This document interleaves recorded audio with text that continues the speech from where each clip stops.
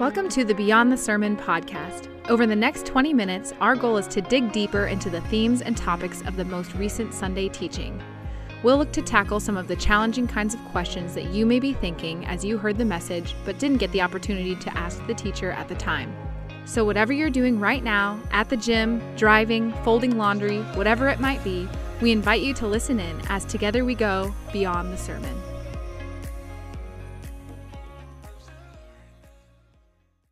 Well, welcome everyone. My name is Will Heron. I'm the Director of Discipleship at The Ridge, and I'm also your host for Beyond the Sermon. And with me, I have in the studio again, originally Pastor Mike Van Rees. Mike, good to have you again. Yeah, thanks, Will. Yes, always good to have you. And again, I know we said at the end of the episode, but just a huge thank you for your prep every week. Amongst all the other things you do here at the church, we're very grateful, and don't underestimate the amount of time and effort and prayer that it takes to put these messages together.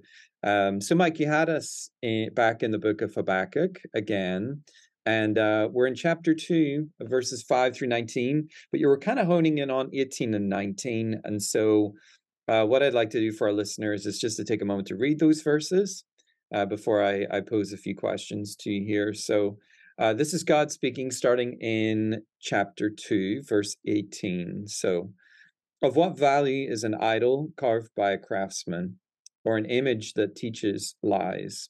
For the one who makes it trusts in his own creation. He makes idols that cannot speak. Woe to him, he says to wood, come to life, or to lifeless stone, wake up. Can it give guidance? It is covered with gold and silver. There is no breath in it. Now, Mike, some people might read these verses and they might think this topic of idols might have been relevant to primitive peoples, but it's not all that relevant today. I mean, I don't know too many people in this area who are making figures of wood and metal and worshiping them in their backyard, you know? So why do you think this topic is still relevant for us today? Yeah, and you can throw me into that group. I've been there too, reading through the Bible, and you're reading, oh, they're worshiping idols again. Oh, worshiping idols again. And I'll go, well, that's not an issue for me. I'm not, I don't have a statue in my backyard. But so, my mind, I think, can instantly go there. But I do think what really is helpful is to recognize, these people in the days of the Bible, they weren't unintelligent. It's not like, they were super primitive, didn't know what was going on. The statues, when they did have wooden statues or some kind of a statue, it actually represented something. I don't think they really thought, oh, that piece of wood is actually God. Right. It represented something else. And we have those kind of things too. So they weren't worshiping that specific piece of wood. It's kind of like the second commandment where God says, don't make any other images of me. God didn't want an image of himself. Don't make a statue, even though it would still be worship of me through that, because I don't want that representation.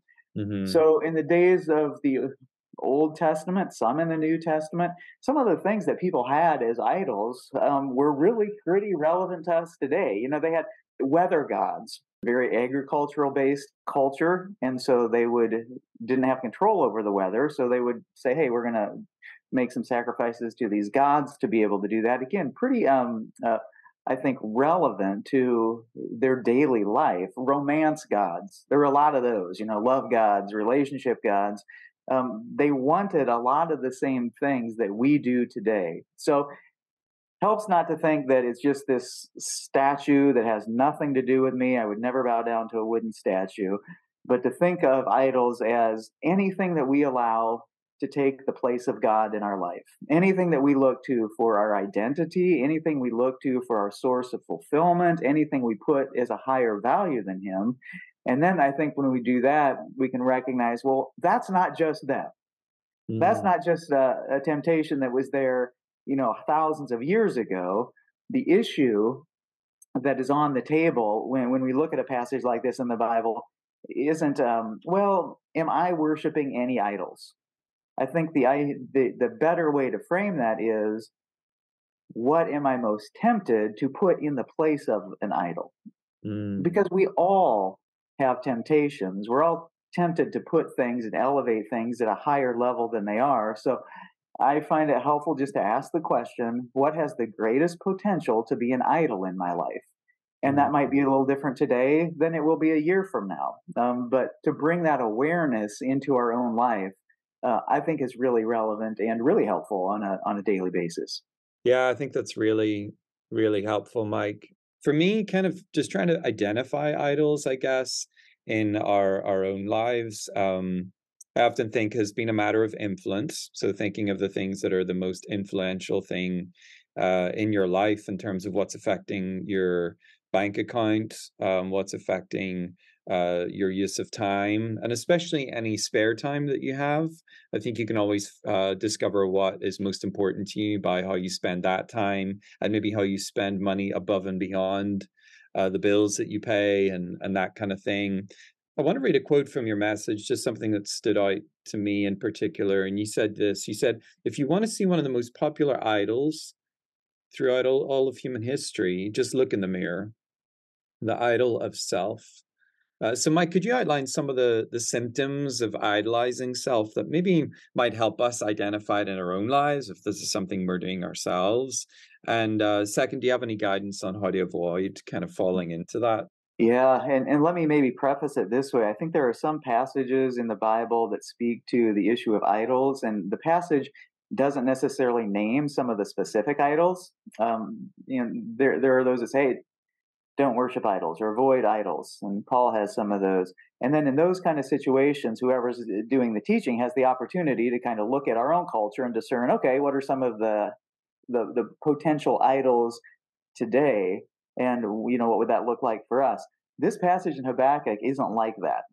This one's different. And I think it is significant to note that I'm not, I didn't sit in my office and come up with a list of, oh, here's some things that could be idols for us today. He actually, in this chapter, lists those idols. He lays them out, the things that they were putting in that higher position than God. And one of those is self. So I don't feel like this is just one that I'm pulling out. I think that it is there. Verse 9 talks about it. He who builds a house with unjust gain, setting his nest on high. They're building beautiful homes. They're doing it in unethical ways. They're putting their own interest above others. So I look at it to say this one's specifically called out here in the book of Habakkuk. And so as far as symptoms, how do we recognize it? One would be this. Do you live in an American suburb? If the answer is yes, then I think you would say it's going to be an issue.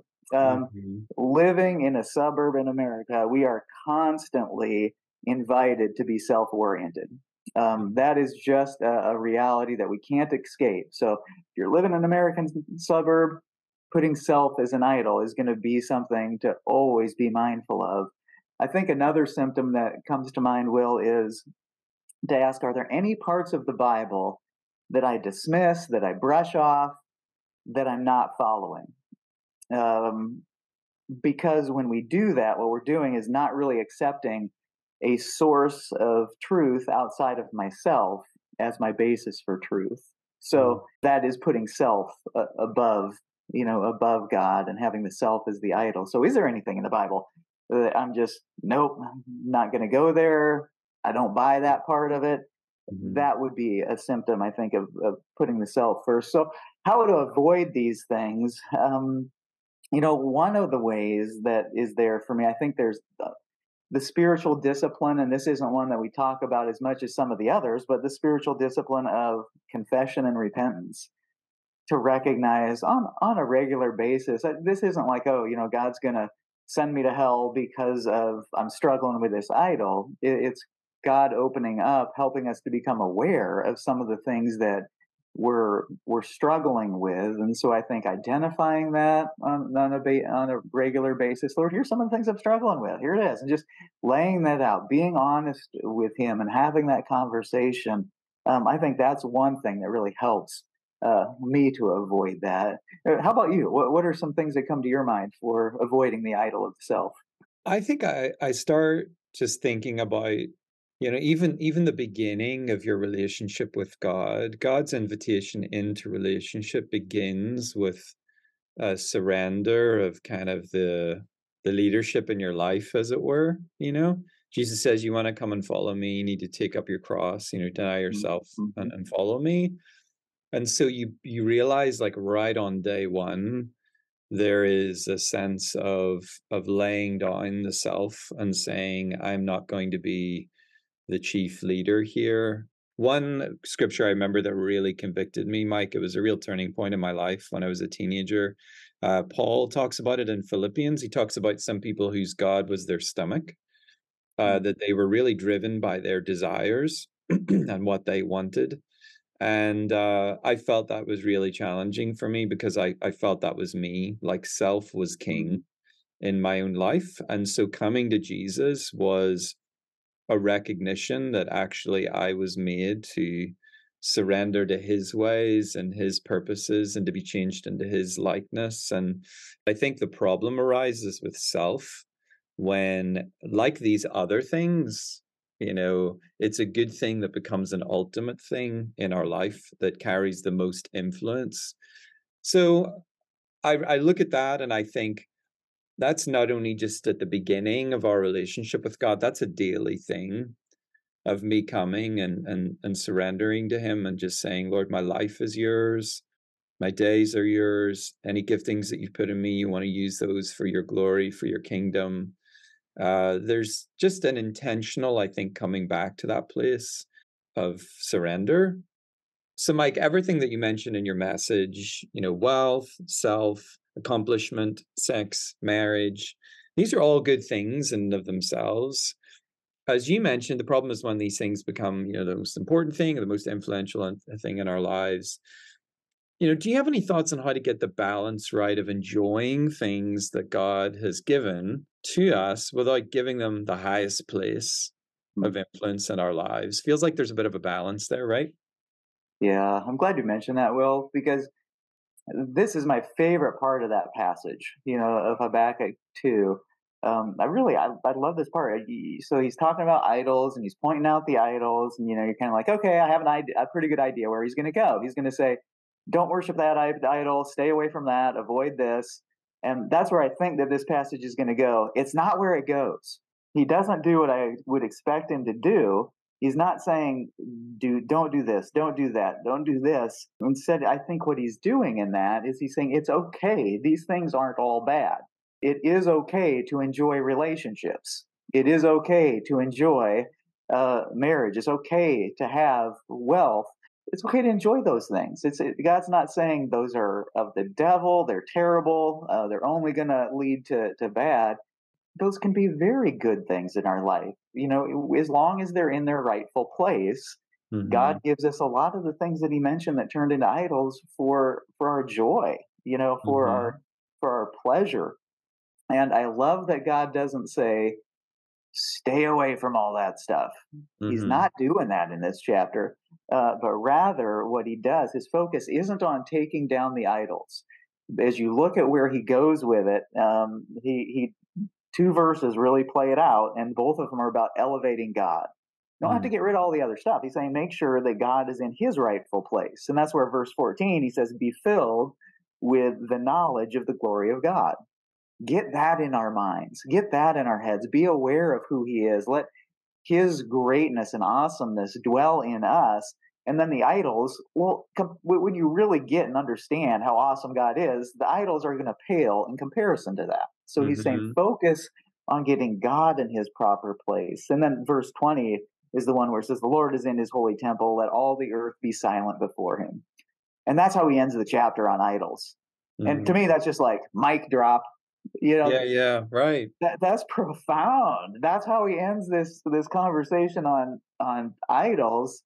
The Lord is in his holy temple. Let all the earth be silent before him.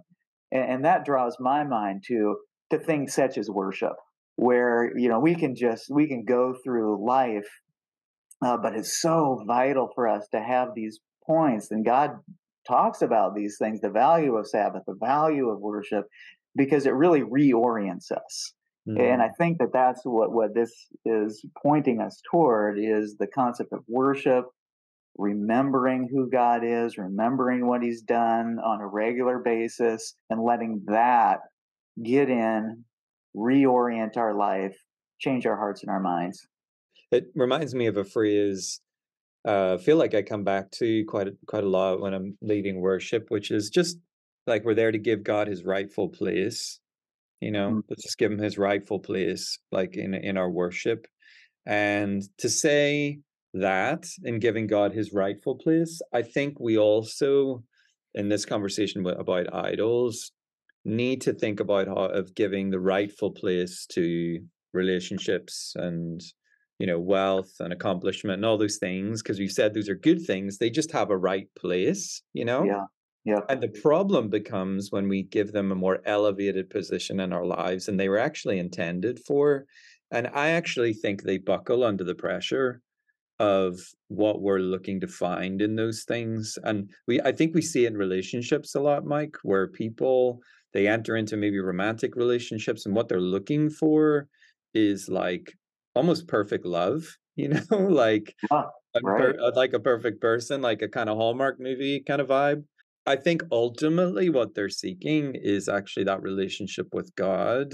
I think you enter into a romantic relationship or enter into a marriage in a much more healthy place when you're not looking to be ultimately satisfied and ultimately fulfilled by that other person.